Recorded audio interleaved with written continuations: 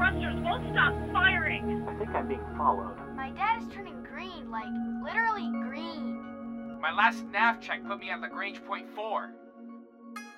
This is Control. We read you. Keep calm and remain on the guard frequency.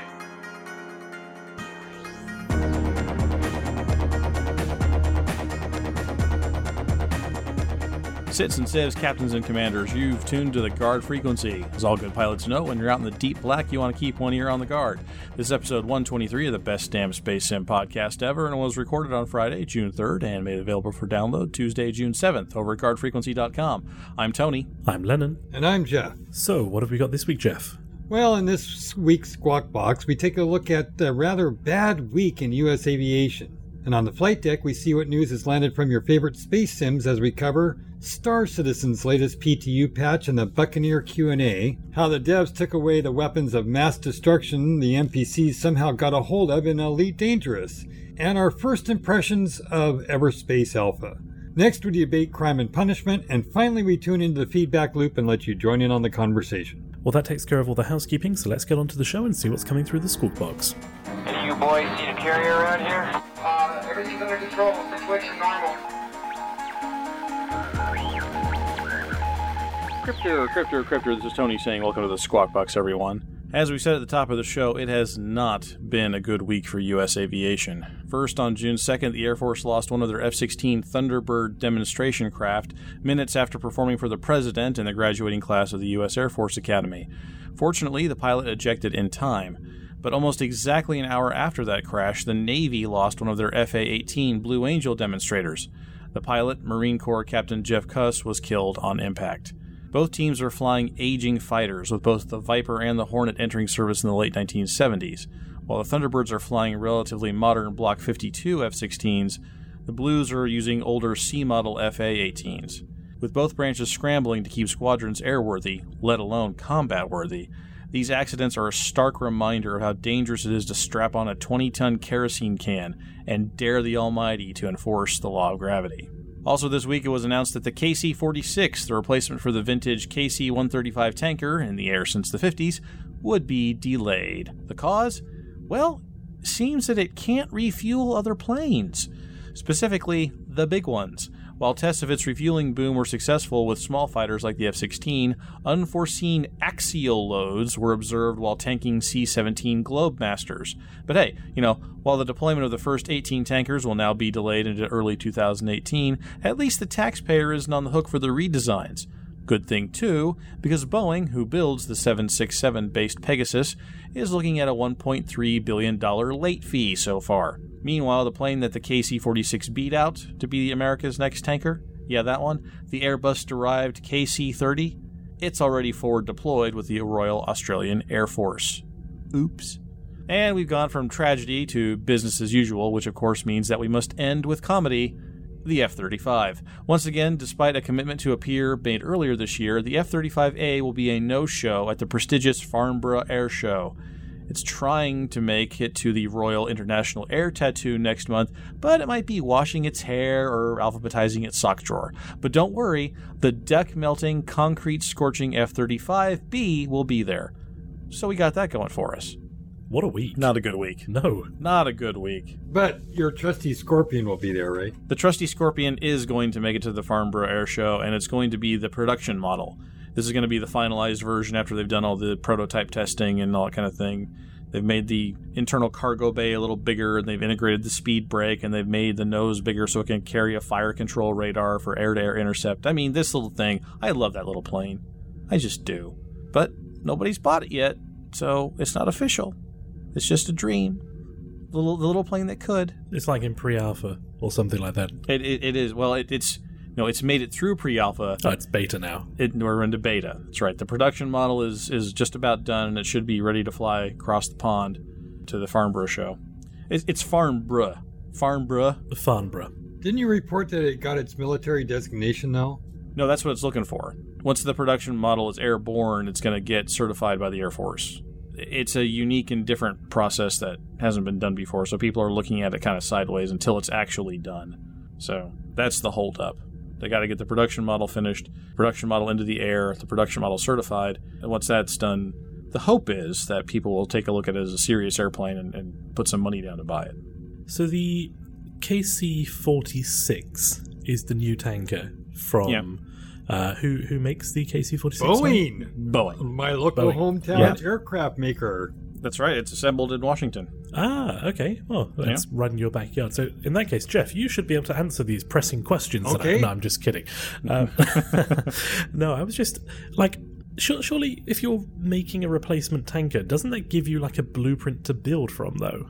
Well, it's a new plane, though. I mean, the KC-35 is based on the Boeing 707. And you know how long the Boeing 707 has been in production? Well, they're not making those things anymore. They don't. I've flown on KC-135, so, and that was 30 years ago. So I'll tell you how. They've been around a while. I think they're on the R model now, the KC-135R. They are way down the alphabet at this point with those planes. So the original plan was to go with the new Dreamliner, the 787, but it was a little bit too much carbon fiber for the Air Force, I think. So they went with the 767 design. And there's still a lot of engineering that has to be done. I mean, you're talking about massive fuel tanks.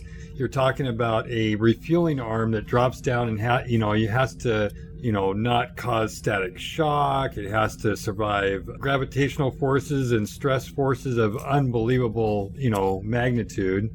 So there's a little bit of not just taking an airplane off the runway and slapping a boom on it going, here you go, boys, have fun refueling.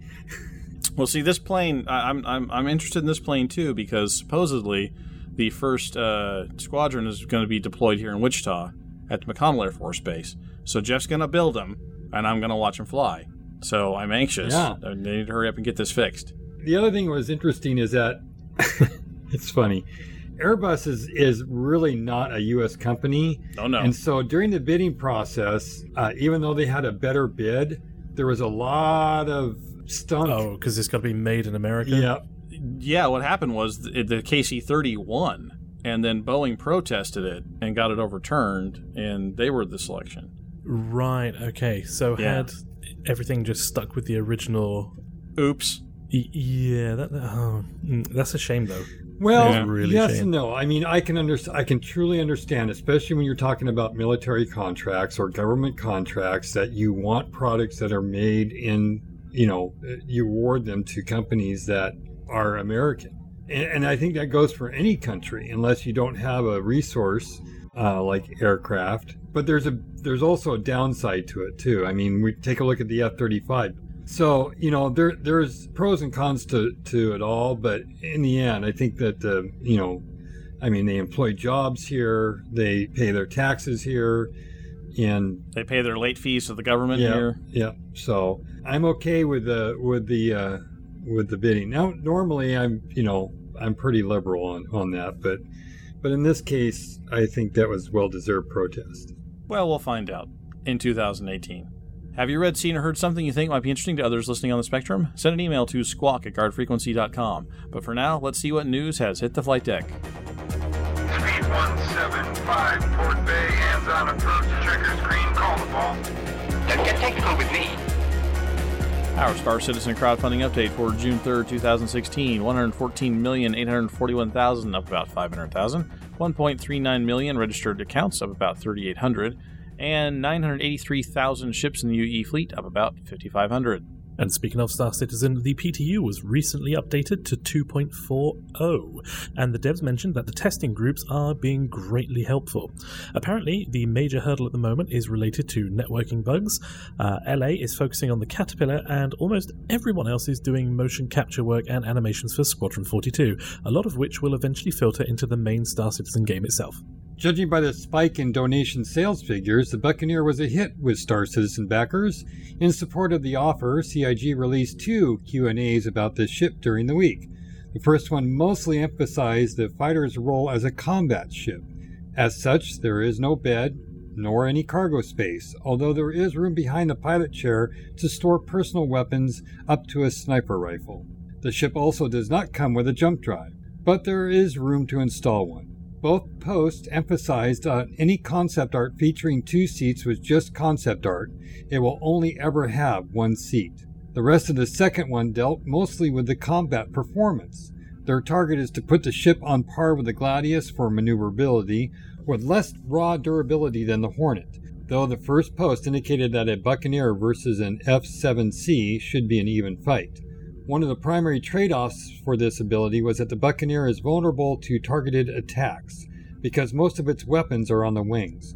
Blowing those off leaves the ship much less effective in combat. The cockpit also has more obvious cross-section to shoot at. All right, Jeff, so you're in the PTU, which is up to O, which is not as high in the alphabet as the KC-135 tanker. Right. But it's got a few letters to go. That's true. Well, I have been playing. What do you think? I have a few quips about. Yes, the net code, especially on my 7 meg DSL, is absolutely atrocious. I glitch, I pause. It's not smooth at all.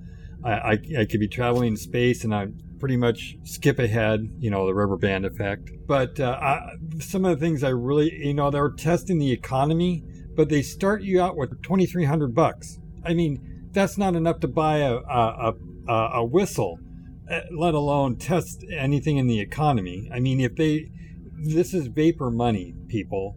And I've been in other test places where they're testing the economy and they dump millions on you. Here, go blow your mind because it's not going to stick around. Right. So why is that, do you think? I don't, because I think they want you to test the missions for the receiving of the mission rewards. But the fact is, with the netcode so bad, I could only complete 1 mission. I only earned $900. It's like, So what you're telling me is your motivation's low. Yeah. If the netcode's so bad, I can't do missions, then my motivation to do missions is pretty poor. Other than that, I realize that the attire that they're selling is really just one design of many colors. I understand that there'll be more. I hope that they come up with better displays. I hope they're shopping through the Mobi-Glass. The other thing I hope they improve is that when I first logged in, I assumed that I was wearing my flight suit, and so the first time I walked through the airlock, I died. Were you naked? No, I wasn't naked. I was clothed, but I died. So one of the suggestions, I was going to write this up, is that they have some type of RFID imprint on their airlock doors so that the airlocks won't function unless you're wearing a flight suit, because you don't have a little radio tag that says, hey, I got one on. I mean, it's a simple technology fix, and you would have thought, hey, this would have been implemented already, but, what can you say? If you don't put on your overshoes, your galoshes when you go outside in the rain. I mean, it didn't even dawn on me to check. Your flight suit was automatically on, and so was your helmet. Yeah. You go pick up your ship, and you go out to the airlock, and there you go. And so it took me a while to figure out where my flight suit is. So when you spawn in, you actually have to go to your closet in the room, open up the closet, and it automatically puts on your flight suit. Now, every time you log in, you have it donned. So persistence. Yes, the persistence is working. Yes. So yeah, all in all, it's a far good work in progress, and I was very pleased with the efforts that Star Citizen and CIG have made to the game we're all hoping to play, and we'll be playing here in 2020. I mean, I'm sorry, did I say that out loud? No, 2020 plus 3 months. No, I think 2020 is with the 3 months added in. I think. Okay, being optimistic then. Sure. Yeah. So the Buccaneer, the latest ship that has gone on concept sale as a fighter, has this tempted either of you to open your wallets? It has tempted me, but I'm on limited funds, so I played the angel side of myself and told the devil side to go take a vacation. And not for me at all, because I have a Super Hornet and I have I always forget the name of this stupid thing. Vanguard. That's the Vanguard. Right. Yeah. Yes. So I'm all fightered up. But that Buccaneer looks mighty fun. From what I could tell, the visibility in that thing is gonna be awesome.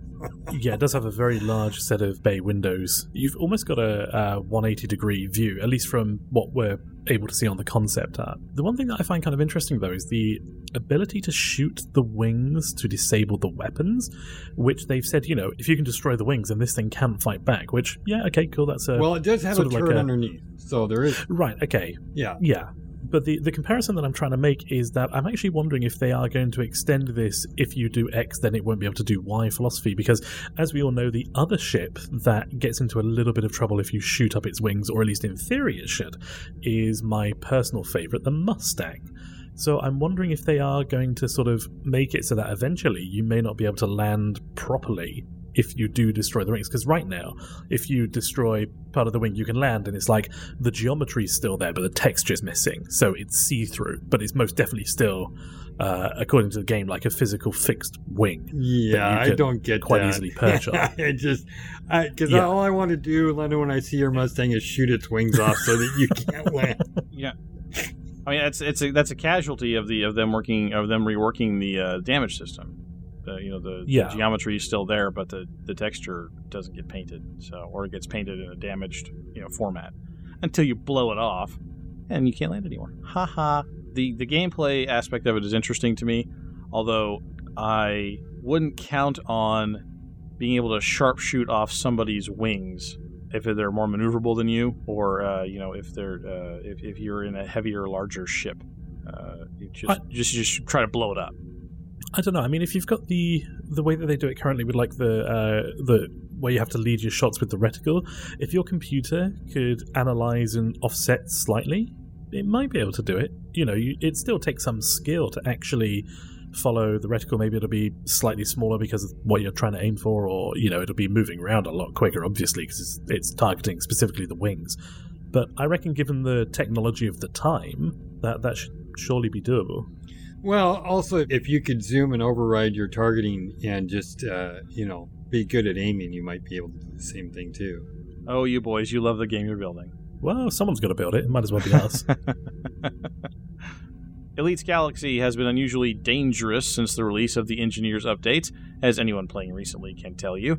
With revamped NPC AI scaling with combat rank, heavily modified ship weapons and modules, and bugged attacks dubbed WMDs by the community, it's been a brutal time to engage in almost any profession. Fortunately, this week's updates have fixed the worst parts of the new and improved NPC behavior. While enhanced AI is working as designed and will remain, the spawn rates of the highest-ranked NPCs have been rebalanced. Commanders should now see more of the low-mid-range NPCs in normal travel around the bubble, and even signal sources for missions will only spawn the top-end AI in elite missions. Frontier devs have agreed that the new AI combined with heavily modified and upgraded gear was an overwhelming change to spring on everybody all at once, and as a result, almost all the engineered gear has been removed from NPC vessels for the time being. Their intention is to monitor the performance of the AI and possibly reintroduce some of the modifications for NPCs in the future, but hopefully in a very much more gradual way. Additionally, weapon effects like the frag railgun or the pulse plasma accelerator that have been reported by many players turned out to be the result of a nasty networking bug that was combining weapon stats inappropriately. The good news is, though, that this should also now be fixed. And finally, because the bugs and the unintended levels of difficulty since the release of 2.1, all insurance payouts made from the launch through update 2.01.02 will be reimbursed. This should wind down all the saga of Revenge of the NPCs, which has been a hot topic covered in PC Gamer and other gaming news sites over the last week. Will these fixes bring the difficulty back into a comfortable level for most? Time and Shiv's credit balance will tell. Oh my god. This is one of my favorite news stories that we've ever read, I think. Let me tell you, gentlemen, this was a rude awakening for me and for many. Last week, I went in. I related last week a little bit of our senior producer Elliot's troubles.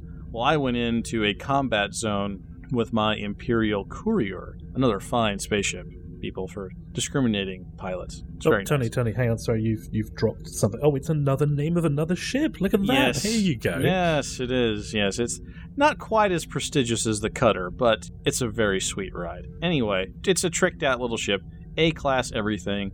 You know, I've got it dialed in to the power levels are just right. You know, I've got it exactly where I want it. I went into a combat zone, got nearly killed the first time, and I thought, fluke, you know, I wasn't paying attention or whatever. I went, repaired, rearmed, went back. I was murdered in the first 30 seconds. That pulse plasma accelerator thing, I was surrounded by a cloud of purple guns and just obliterated within seconds. It was insane. It just absolutely blew my mind and blew me up. So I'm looking at about 700,000 credits in insurance refunds. Thank you very much. Yeah, that's a pulse plasma accelerator. I wonder if we're eventually going to see those types of weapons actually making it in there, because I can see that they'll kind of play on this in the future. In fact, there was a Galnet piece that was released about it, wasn't there? They decided to actually write this whole dev up into the fiction of the universe, which I thought was an incredibly cool way of handling it. Yeah, no, it's. I wisely refrained from that. logging in during that stormy period. Well, I mean, if you just avoid trouble, you're fine. Avoid trouble. It's kind of tough to do. Kind of tough to do when you're out trying to make a space living hunting down space bounties, but you just got to adjust, right? So instead of going to the hazardous resource zones, I went to the high-level resource zones. And I found a comfortable level of NPCs that, you know, the deadly ones and the dangerous ones now truly are deadly and or dangerous. If you're going to go after an elite one, make sure that the cops are nearby, right? So you pick the fight with them and then the cops swarm them and you take them down together. So, I mean, it's just, you have to be a little more careful. Your earn rates are not as high as they used to be, but it can still be done. But it's, it for a while there, it felt really unfair. Elite piloted NPCs now truly do use all their tactics. They're constantly blowing countermeasures. They are maneuvering a lot better. They do not do the little spinny rotating thing of death anymore. That's gone. Oh. Yeah, I know. That was a shame. That was my favorite. One of my favorite NPC tactics. I'm going to hold still and rotate. Yeah. Just sitting here while you burn my shields down and destroy me, okay? I miss that tactic of theirs. Overall, I think the changes are good, and I think that removing the crazy overpowered weapons is a definite fix that needed to happen. Well, Guard Frequency has dropped tidbits about this game in the past, but the dev studio responsible for this has just released its first major patch following a month of testing, and access to Everspace is now broadly available. So this is a more in-depth look at the game, so you guys know what to expect. So Everspace is a roguelike space sim, which means that you're not really following a predetermined script like Wing Commander, although the devs do claim that there will be a deep storyline, nor are you playing in an open world like Elite Dangerous. No, if you've played FTL, then you get the basic idea here. Each time you play, you have a fighter and you're flying from area to area in a sector, collecting loot, avoiding hazards, and fighting enemies. You use the loot to keep your ship together and craft new or upgraded materials whilst you're flying, and you continue to do this until you inevitably die. At that point, you are returned to your hangar, where you can use the money you collected on your last run to apply permanent upgrades to your ship, or eventually get new and better ships. The game is not aimed at hardcore space sim fans. The flight model is dirt simple. The focus was clearly on the minimum needed to create space dogfighting, though there is some basic Newtonian maneuvering. And while the vistas are very pretty, they are far too busy and crowded to be anywhere close to realistic, unless the whole game is taking place near a galactic core. Each area is procedurally generated, however, so it's not like an old arcade game where you can memorize enemy positions and strategies to just coast through the early levels after you played enough. Different loot, enemies, and environments appear on each run, and of course the incremental upgrades change how threatening each situation is. Everspace's latest patch focused on major complaints from Alpha's first month, which centered around a clunky crafting menu, a HUD that didn't clearly differentiate between the points of interest and actual enemies, and an AI that was a little too good at aiming. The game is available to pre-order for €25, or you can chip in an extra $15 to get access to the beta, expected to be live at the end of this summer. The tentative release date is October of this year. Several people with alpha access have uploaded game sessions to YouTube, so check those out if you want a more hands-on look, or visit the game's official page linked in the show notes. So the main question here is, have any of you guys played in the alpha, or No. much like me, are you mainly experiencing it from other people? Well, I'm living vicariously through the internet. Yeah, me too. Yeah. But but this studio, their previous title was a mobile title called Galaxy on Fire, Yes. and I downloaded and played that, and I also downloaded and played Galaxy on Fire 2. Those were good games, especially for a mobile. Lower powered rigs, but just a fun little story and interesting combat. And so the studio, I think, has a good history, a good reputation to deliver this kind of a game. And I wasted hours on FTL. Oh, yes. Yeah, FTL. Hours.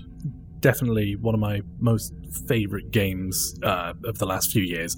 It's because it's just so easy to just fire up, do a few missions. Normally, it would be like, okay, just one more mission.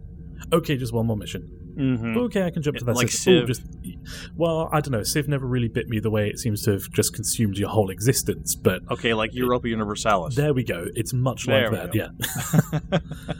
But I'm definitely going to be checking out the beta on this, especially now that it's gone into open. And €25 plus an extra 15 certainly for the UK. That's not a bad price to get access to this, especially, it is a really good looking game. It kind of almost reminded me of the very first time when Arena Commander was released. They had the decoupled mode that you're able to use, and there's a little bit of that built in, but generally it is very much a World War II dogfighter in space type feel to it. So anybody who likes Arena Commander should feel quite at home in this. Well, what's interesting on their announcement page is that they are optimizing it for keyboard and mouse, and joystick and controller support will only come in later on once they get the game pretty much fleshed out. So it really is a computer PC game that they're looking to put together. I look at this and I see it screams console to me. I mean, this thing really should be on console, but they say they're not going to do that until they've got it released and stable on PC. I suppose, but this game just screams console to me. I think it'd be hugely popular on a console. And the other thing that struck me about this is the way that they've designed death into the system. Yeah. It's like you have to die from time to time in order to access certain features of the game, which I find fascinating. Usually death is something to be avoided in video games, but this time it's like, no, I probably need to die now. I've got a huge credit balance, and I want to get the next tier ship, and I want to, buy better armor or whatever. That's fascinating to me. Yeah, I mean, having a tactical death involved is something that, like you were saying, you don't really tend to find too much, certainly in the space sim genre at all. Well, they say several times in their article, we are not a space sim. So automatically, Jeff is going to tell us to stop covering this game. Yeah, stop covering this game. No, it's too pretty. It's based on FTL, which is awesome. Well, Tony, it's a slippery slope for you, because once you bend your ethics, there you go. I know, because next we'll be covering the My Little Pony tablet app. I know it's going to happen any day now. That's where we're headed. Yeah. Well, we covered Goat Simulator, so we did cover Goat Simulator. Yes, but Goat Simulator has a space sim. Well, it does now, but we covered it a long time ago before it had a space sim. Yes, that was way back in a segment that we used to have called Where the F*** is the Dogfighting Module, I think is its original name, before it became Where the F*** is the First-Person Shooter Module, and that's a question we're still asking today. Well, I suppose we have an answer, but it's not a very good one. But yes, we used to tell people what we were playing while we were waiting for certain modules to drop from CIG. So yes, Goat Simulator was one of the ones we covered back in the early mists and the dawn of time of Guard Frequency. So yeah, this is it may not be a space sim, but it has spaceships and fighters and guns, and you fly around and blow stuff up. So we're gonna keep our eye on this one. I love Descent Underground too, but it's not truly a space sim. Yeah. Right. And this is very much in that category. This is way closer to a space sim than, for example, EVE Online or even Star Trek Online or any of those. Yes, that is true. That is very true. From what I've seen of the gameplay and living vicariously, I guess we can bend the ethics there just a little bit. But now it's time for news we didn't use.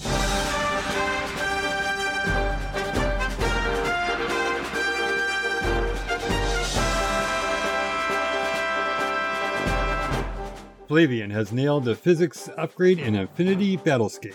Mike Koulas and Luke Schneider answer your questions about Overload, the 6 Degrees of Freedom shooter from the creators of the original Descent in their second May update. Links are in the show notes. The co-op mode for Descent Underground will be in place more sooner-ish. For those of you who have always wanted an Anaconda in Elite Dangerous but couldn't afford one, bobble ships are now available in the Frontier store. Put an Anaconda on your dashboard. PlayStation via Twitter confirms No Man's Sky will officially launch on all platforms on August 10th. And CRG's monthly report is undoubtedly available as and when you hear this broadcast, but once again they put it out way too late for us to review before showtime. We'll pull out the important bits for you next week.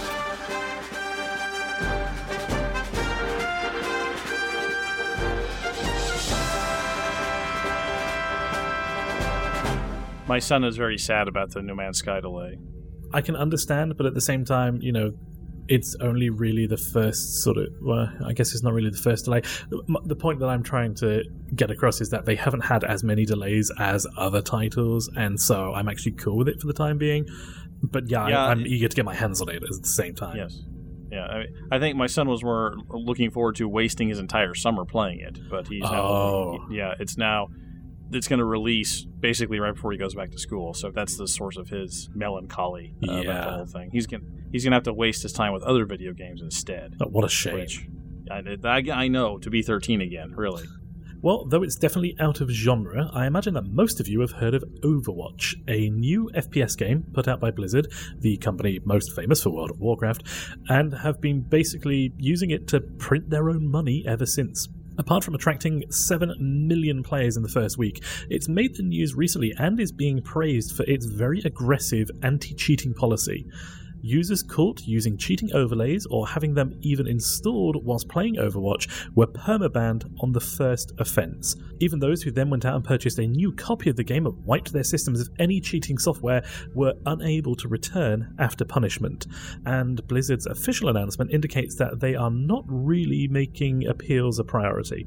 Most of the reaction to this from the community has been positive. So, is this something that everybody should do? And if so, why aren't they? Is the amount of data mining and monitoring necessary only available to a megalithic company like Blizzard? Or are smaller companies just simply too worried about alienating the fringes of their player base to make the tough calls and spend the money for hardline measures? Well, that's what we're here to find out. Gentlemen, your mission, should you choose to accept it, is to debate for us harsh anti-cheating policies.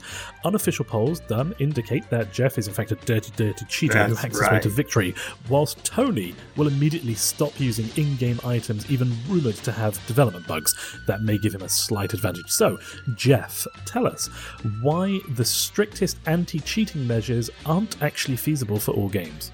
Tony, they are my player base. I mean, I have to coddle these people and make sure that they come back and they spend their money every month. I'm charging them that $14.99 for a game that should only be $5.99, but I want them to come back, and so what? It's just a pixel item. I mean, I make this great little piece of clothing and they will all want it. Why not? It's generous of me. I get them. So what? I can take the negativity. Lennon, you slutty ignoramus. I have to say that even if you take that road of, I have to ensure that this repeat customer player base who feels powerful when they get away with something, you're setting yourself up for short-term gain, long-term loss. As people start to realize, hey, I can't win by being honest, you will in fact alienate the large, non-cheating, standard player base much quicker and eventually damage your game in the long term. Tony, you ignorant slutoramus. There is no way that I'm going to lose you, because you know what? I'm going to create something new, and I'm going to put it out there that everybody will want, and they'll all come back, and the rounds of cheating again. I'll tell you what. I'll make a token effort. I'll make a token effort to catch the cheaters, and then everybody will feel good about it, and then things will be back to the way they used to be. Jeff, Lennon, you scholarly gentlemen, I must protest that the economics of letting cheaters run rampant in your game will always be worse than the economics you'll get by strict measures. People have confidence in the system, people have reason to keep coming back, and word of mouth that you take the rules seriously will only improve your game in the long term. All right, thank you, gentlemen. That seemed like it was a tough one to be on the downside of, because personally for me, I can't see why any company wouldn't do strict anti-cheating. By the sound of it, Tony can't see why any company would do strict anti-cheating. Jeff, honestly, I think you can't see why any company wouldn't do strict anti-cheating. I can't. Good job. And I don't understand. And I tried to think of the mindset in which they would thinking of, because really, on a lot of games, they do make token busts every once in a while, or bans, or, whatever. They'll do a pass and they'll, ban a few accounts, and, many of these will come back under appeal, and I've seen it happen. And it's like, a lot of times they just don't care. And I'm really glad that Blizzard, after many years of the cheating that's gone on WoW, and believe me, it's gone on in WoW, that they actually took this stand, and I applaud them for it. And I think every company should take harsh, because you know what? It's the rule of law. You break the law, you go to jail. And if this is what it takes, there will be no more lawbreakers. Well, here's the flip side of it. And for once, I wish the online poll or the dice roll or the strip poker or whatever it was we did this week had actually gone the other way, because I've got one real reason, and it's a pretty good one, why this isn't such a good idea. And the reason is because somehow the game program has to know what else is running on your machine. You've got to give it access to some layer of your operating system so that it can discover those target overlays or whatever macro you're running or whatever that is enabling you to cheat. And I am not real comfortable handing the keys to my hard drive over to Activision or EA or Ubisoft or any of those guys. I'm not real pleased about that. Cheating is a problem, don't get me wrong, but I'd much rather it be detected server side, which is why I prefer those games that have the server validation architecture rather than the client-side validation architecture. My understanding is Elite Dangerous is still client-side validation, and so that's why PvP in Elite is kind of sketchy, because it's harder to catch people who are cheating. Right, with the aimbots and stuff. And I get that, but be it server-side or data mining or whatever, I mean, if it's my game and I created it, I must have played it. I know how long it should take me to get X item, or I know how accurate my weapon is. If I set some rules on my data that says, okay, look for extraordinary gold amounts, or extraordinary kill counts, or, then I should be able to say, being able to take a look at this a little bit more in depth and say, oh, wow, this person is doing something. But you got to hire a person for that. I was going to say, and I think this is one of the things that why this has made some pretty big news is because of the speed with which Blizzard was able to identify and ban as many people as they have. Well, the speed at which they're able to do it is because they've automated the detection. If software is running concurrently with Overwatch that we, Activision, in our infinite wisdom have decided enables cheating behavior, you're done. We're going to tag your IP address. Here's some other personally identifiable information that comes from your router or from your network card or whatever. And so we know that if you buy a new copy of the game, you're that guy. So they're collecting a lot of personal information about you. They're looking at what your hard drive is doing, and they're saying you don't get to play no more. And I think in theory that's really great, but I think it implies a whole lot of knowledge about you that maybe you weren't ready to share. Not necessarily, because you're talking about information that's in a packet. I mean, if I were to sniff your packets right now, I could probably tell you what MAC address you're coming from, and Oh yeah. But would you keep it? Would I keep it? Probably not, because to me it has no value, really. Sure, but Activision's keeping this now. Well. And you're on the blacklist. When you sign that, when you agree to that installation you're probably which I'm sure everybody reads every word of. Hey, that's on you. Certain things like that are well within the bounds of any game company to gather. Now, whether I actually want them into my hard drive and looking at my the rest of the stuff on my hard drive, hell no. Oh, okay, so the other programs that are memory resident, is that okay with you? Memory resident. Define memory resident, because I don't think our listeners know exactly what that means. The other programs that are actively taking up clock cycles on your computer. Right. You open up your task manager and you've got super duper cheater bot program thingy running concurrently with Overwatch. Right? That's how they're deciding who to ban, right? Right. I mean, is that cool? Are you cool with that? Maybe not scanning your cool hard with drive that. for all your private data files. I'm not cool with that. I think there's other ways of detecting your cheat methods, but I'm not cool with them looking at my resident anything. Well, now that you know our thoughts on it, we want to hear yours. So this week's community question: can everybody implement first offense maximum punishment anti-cheating systems and they're just too nervous, or are there other factors that prevent smaller games and companies from taking the same measures? Let us know your thoughts. Send an email to squawk@guardfrequency.com or post over on the show thread at guardfrequency.com. Now that we've cheated our way through this segment, let's tune into the feedback loop and let you join in on the conversation. Okay, buddy, what's on your mind? We're all friendlies! So let's just be friendly! Some say if he sits too close to a fire, his back turns into popcorn, and that Google occasionally has to ask him for the answer. But all he knows he's called the Shiv, and he'll put together this week's feedback. Community question last week: do narrative-driven space sims need to come back into the fold, or are they relics to look back on fondly, but have no place in modern gaming? And Amontillado kicks things off saying, stories are a part of the human condition and I don't see that ever changing. There will always be a place for narrative-driven games and space sims are no exception. We want stories, and having well-designed narratives are often much more satisfying than random happenstance. There's also a place for open world, make your own experience type of games. We don't always want to be told a story, but would rather enjoy telling one ourselves. Open world games allow for a sort of collaborative storytelling that can take on a reality outside of the authors and can be incredibly compelling. Today's technologies allow for collaborative storytelling tools like never before, and the possibilities are very exciting.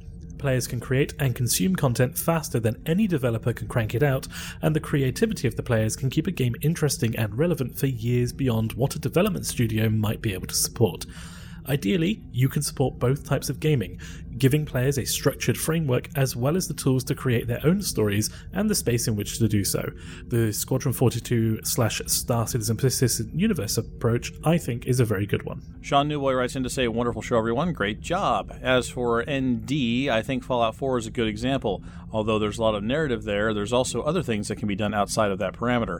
The concept of DLC to add to a narrative game could make such a game much longer play-wise down the line as well.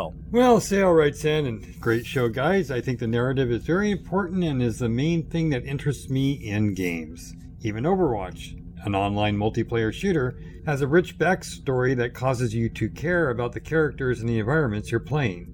This kind of backdrop adds immensely to the enjoyment of any gaming experience. The more fully it's realized, the more invested players become. I agree that a mix of open world and linear story is a good balance, but I also agree with Tony that taking you out of the narrative to do some more mundane tasks is indiscriminate amount of time while the universe is burning, is jarring and artificial. Regarding last week, I do want to apologize to Tony for my callous condemnation and accusations of being a DS fanboy. However, I still do not understand your motivation to dedicate a whole show to him, and based on your closing comments, neither did you. A simple 30 seconds saying you guys buried the hatchet would have sufficed. The last thing I'll say is that it was a poor decision and it just left a bad taste for your consideration of what your listeners want to hear. Also, your lawyer comparison made absolutely no sense to me. Game development and trial law, I don't see them remotely the same. Well, let's just put this behind us, shall we? Krell writes in and says, this is a handcrafted artisanal comment. It should be read in artisanal voice to make up for episode 121. After that, I forgive you. All right, hang on. Let me get a little drink here. Okay. I think there's definitely a place for both story-driven and open-world games, and they can definitely complement and enhance each other. Every open-world game has a history to it, lore, that explains why the universe is the way it is today. Allowing players to experience that history can make for some truly amazing single-player experiences, and it makes the open-world experience far richer. In the specific case of Star Citizen, we know that Squadron 42 takes place before we enter the persistent universe. I suspect For those of us involved with the project now, that will be fairly seamless. We begin by joining the military, probably at the start of an escalating war with the Vanduul, and participate in whatever part of the war the story first covers. At the end, we each muster out and join the persistent universe as someone who recently left the military under varying circumstances, finished the campaign, didn't finish, quit halfway through, whatever. That single-player story sets the tone for the start of the persistent universe. What's more interesting to me is how CIG will handle the transition from Squadron 42 to the persistent universe a few years from now. People entering the open-world game at that point will be coming into what is likely to be a very different place, with game-altering changes happening in the meantime.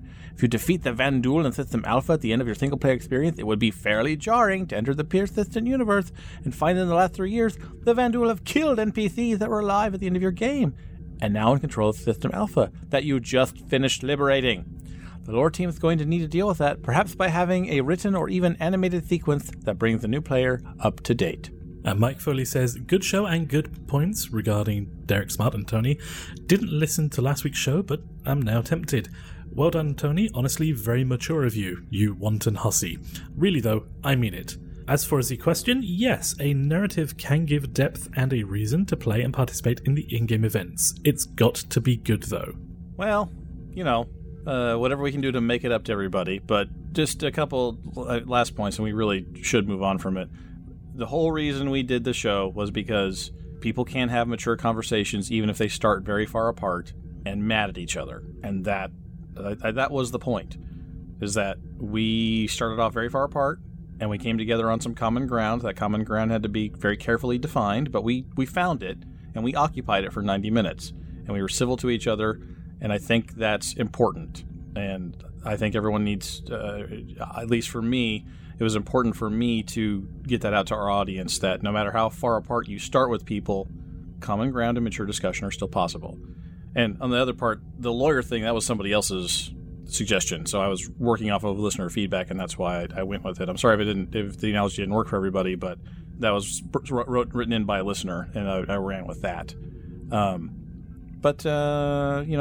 Let's let bygones be bygones and move on with things bravely forward. I do like how somebody writes in and says, you should do this in the artisanal voice, and you're always like, yes, monkey see, monkey dance. And yes, sure, yeah. Yeah, that was great. Almost worthy of a... I was going to say the name of the award for a one-act play, and then I realized that's a Tony Award, so that's... Never mind. I've changed my whole stance. Never mind. Yeah. Well, any chance I can have to pander, and to, just do whatever it takes to please somebody. That's what I do. Yeah. Well, going back to the community question, though, about the narrative and the open space game world type thing, I agree with, again, what most people say. It does really need to strike a balance between the two. Which I guess the one thing that our debates show is that the middle of the road option is always the better option. And yeah, except maybe this week. I wonder if this one's going to see a few more polarizing views. I wonder. I mean, the narrative thing, it's helpful to have a hook. It's helpful to have an anchor, something to either grab you and pull you into the story, or alternatively, if you want to use the anchor metaphor, something to keep you centered in keep you oriented. And avoid you from drifting around all over. But there can be a long chain on that anchor, or a lot of line on that hook that gives you some freedom to sort of roam around a bit. But I think it's important that it's there. I think one of the other sort of things as well is that for me, having a persistent story that you can dip in and out of, like the listeners were saying, it can be a bit jarring, because a lot of times the main story, it's always driven, it's always trying to force you on to the next thing, like in a good way, it's to move the narrative forward, but there's usually some sort of context, like, oh, you've got to save the world, or oh no, there's a dragon trying to destroy this town, or the crystalline entity has attacked system 224XB, and it's like, you could just say, I'm just going to go shopping for a couple of days, that's cool, right? Yeah. Nothing's going to die in the meantime. No, cool. And so I think that if you do have a story, like taking it to the next level with a persistent universe style setup, would be to have actual consequences. If you don't go and do that, then this happens, or I don't know, maybe not time limit the missions as such, not to like a strict, you've got to do this within the next half hour, but if somebody leaves it for months, then something should happen as a result, I feel. Yeah, or it could be something along the lines of, maybe it takes you out of character for some instructions, basically saying if you visit a storefront or a repair shop prior to completing this mission, that you it's an automatic fail, or or negative consequences will occur, thus and such. I like that. We should put that in the game we're building. We should put that in the game we're building. I think you're right. And in general feedback, Creelvar says, good episode. Much, much better than last week. Rent Spoon says, Goat Simulator trailer in the blooper reel was pretty funny. The games! Loved it, in reference to last week. And Sonny, our good friend from Sonny's Diner from back in the day. Impressive feedback work on a not-so-easy subject. You guys are pros. Grimlich says, a little late, but this was buzzing around my head and finally came out. Several questions before you can answer the one about NDA suitability vis-a-vis Star Citizen. Number 1, who defines open development for CIG, considering their new funding and industry models? 2, does every backer have access to Alpha Release 2.3? If yes, then the goal for Alpha access has ostensibly been met. 3, does that satisfy the industry definition of Alpha access? After all, backer definitions are like noses, everybody has one, just ask around. I'll wait. And 4, who determines what place the NDA PTU and the PTU have within this industry paradigm? See question number 1. Oh, and 5, how does it feel to be the new favourite of He Who Should Not Be Named? Winky face. Oh, we're naming him now. His name is Derek Smart. Yeah. But the other 4 points, though, Yeah. Well, I mean, I think, this... I recognize these sorts of traps when I see them, sir. It wasn't a fool born yesterday. You're right. CIG gets to define open development because it's their brand new shiny model. Backers do have access to a version of the PTU. It may not be the latest shiny or the latest broken, depending on what letter of the alphabet is affixed to the end of the number these days. But you're right that everybody's got alpha access. Does it satisfy the industry definition of alpha access? Well, to the extent that there is an industry definition of alpha access. Jeff, you've covered this a dozen times. It's broken. It's basically testing features, right? I mean... Yeah, correct. Yeah. So, I mean, yeah, it loosely conforms to what most people would expect as what an alpha would be. And who determines what place the NDA PTU versus the regular PTU? Well, again, yes, that's CIG. So, yes, CIG is in the driver's seat on this. CIG can do whatever it wants, and CIG can run the show. That's fine. But that's why we do the show, because without someone saying, hey, wait a minute, well, then people can do whatever they feel like and run roughshod over everybody and just, do whatever. Tony, I don't think it's, hey, wait a minute. I think it's a matter of, let's talk about this and find out what that is. What does that mean? I mean, this is a whole new process for building games. And we're watching it happen as it happens. Game we really want to play. So, yeah. What are its definitions? So this one won't be the last one. This won't be the last game that does this. Hopefully, right. We should, and that's what we're doing. We are observing and we're learning and we're discussing as they do it. Do we agree with all their definitions and decisions? No, but that's why it's exciting, and that's why we do the show every week. Or one of the reasons is because this is a groundbreaking sort of thing they're doing. And we're right up in the front seats watching it. So, well, it's not so much that we despise or don't like their definitions. It's, can it be done better? Can it be done differently? The next people to try this, can they improve on the model? And that's where we're coming from. And also, by the way, I would like to eventually play this game. And so anything that we can do to advise or help or give a second opinion or a different perspective or another set of eyes, I hope that people are listening. I have no control over that, but I hope they do. So it's the role of the loyal opposition, shall we say. We want the game to succeed. We want the company to succeed.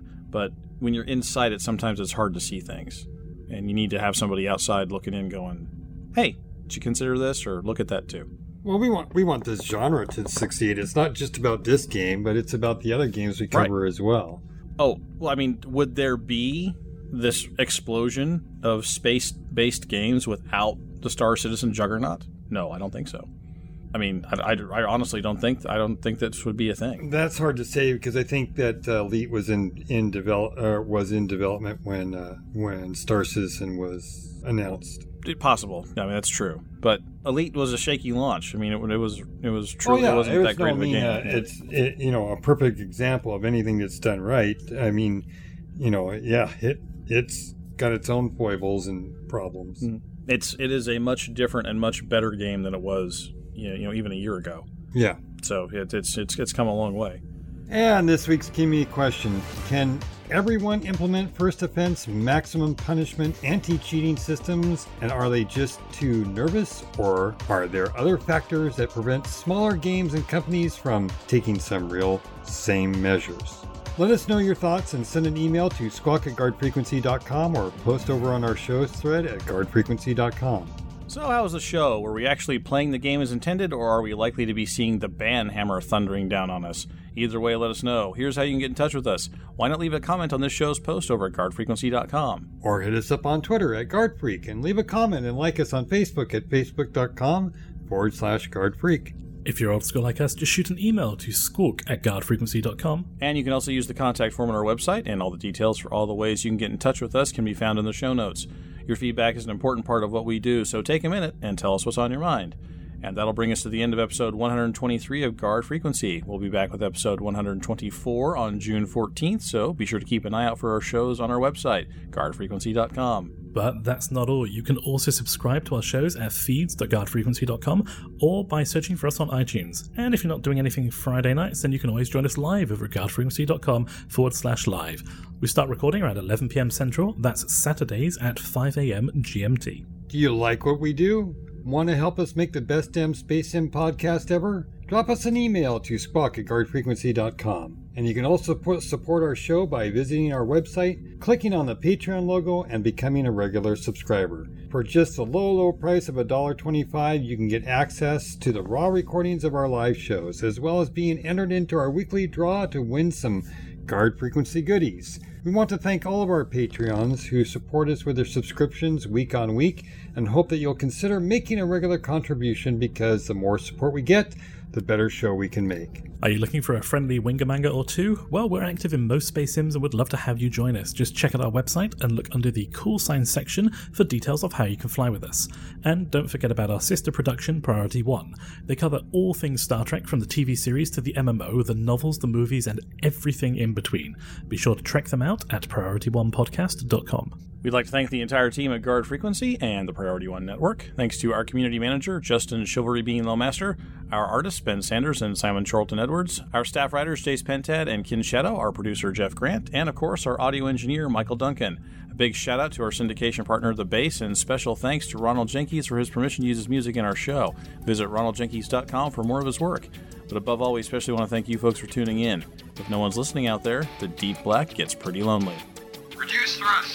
Turn to 330, Carol 15. Squawk 7700.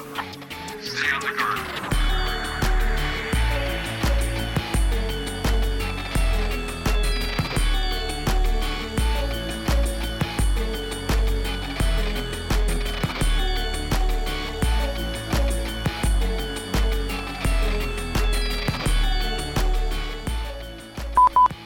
We good? I think so. Alrighty, I shall moveth along. And Elite Scout. Let me try that without the Apparently, you're not going to move us along. Nope, I'm not going to move us along. Nope. Go, Tony. Okay. Collecting loot, avoiding hazards, and fighting enemies. No. Go, Jeff. What? Yes, it's now time. I'm sorry. Let me try that over again. Flavian has nailed a physics upgrade in Affinity Battlescape. Try that one more time. Flavian has nailed a physics upgrade in Affinity... In a fitty. With 50 cent. So that begs the question, is this a stance that everybody should take? If so, why aren't they? Okay, hang on 1 second. That is an improper use of the phrase begging the question, and I will not have it on my show. I will not have it, sir. Okay. I will not have it. Is it safe? It's safe now. Okay. Whew. Alienating the fringes of their flare base. Gentlemen, your mission, should you choose to accept it, is to debate for us harsh anti-cheating measures. I'm sorry, Sean. I didn't know you were attending. Yeah, it's the Mission Impossible theme, not James Bond. Sorry. Yeah. Your mission?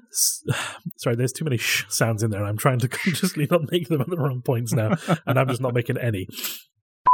And Tony, being a lawyer, we do know that you prefer to browse contracts instead of regular pornography. Yeah, lawyer porn, exactly. Yeah. Oh, that indemnification clause is so amazing. Oh. Several questions before you can answer the one about the NDA suitability. Anything, Jeff? Oh, no, you guys were doing great without me. Okay. Well, then I'll get us back started up. Here we go.